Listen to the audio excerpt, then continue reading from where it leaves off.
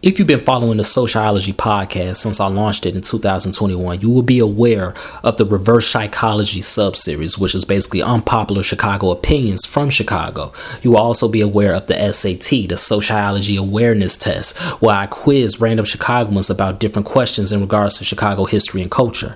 Well, this Black History Month, I'm introducing the ChicaGOATS sub-series. This is basically a Black Chicago history blitz that details and gives brief summaries of different Black Chicagoans that lived in our city and did great things in their respective careers and left a huge impact not on the city but on the entire world. So without further ado, let's get into it. From Harold Washington to Harold's Chicken and everything in between and beyond, this is Sociology. We all are aware of the evil that slavery once was in this country's past. In fact, that's one reason why so many southern states and Republicans want to ban books and erase Black history, because they don't want to acknowledge that evil, the evil that many of their forefathers had a huge part to play in. Chicago is no stranger to anti-slavery and abolitionist movements, and this episode is about the ChicaGOAT, Mary Jane Richardson-Jones. Born in 1819 in Memphis, Tennessee, to a free Black family, in the 1830s, her family moved across the Mississippi River to the port city of Alton, Illinois. It was here as a teenager she witnessed the riots, destruction, and the murder of Elijah Parrish Lovejoy. He was a white anti-slavery newspaper publisher. When Lovejoy's funeral procession passed by her house, it was an event that she said, quote, vividly, quote, she will remember for many years later. In 1841, she married John Jones, who was a free Black man from North Carolina. In 1843, they had their daughter. In March 1845, the couple was allured to Chicago's large anti-slavery movement and began to move there. But on their journey, they were suspected of being runaway slaves and detained, but they were freed on the appeal of their stagecoach driver. Once the Joneses settled here in Chicago, they became members of a small yet growing African-American community. It was only about 140 families in Chicago at the time. And along with three other Black women, Mary Jane Richardson-Jones became a leader in the AME Church, Quinn Chapel, and they developed it into a well-trafficked stop on the Underground Railroad. In fact, they were so invested that the Joneses made their own home the second stop on the Underground Railroad here in the city.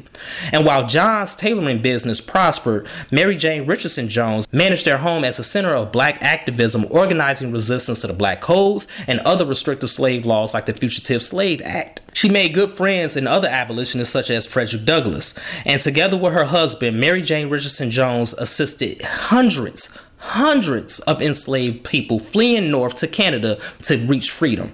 It was a time that such actions were illegal. Standing guard at the door during certain meetings of abolitionists, writing in 1905, her daughter Lavina Jones Lee recalled that her mother personally loaded many fugitives on trains headed north.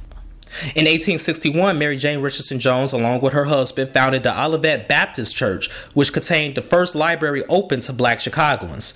Jones, along with three other women, established an aid group called the Workers for the King throughout the church in 1871. And during the Civil War in 1861, Jones recruited for the United States Colored Troops, along with fellow activists like Satira Douglas.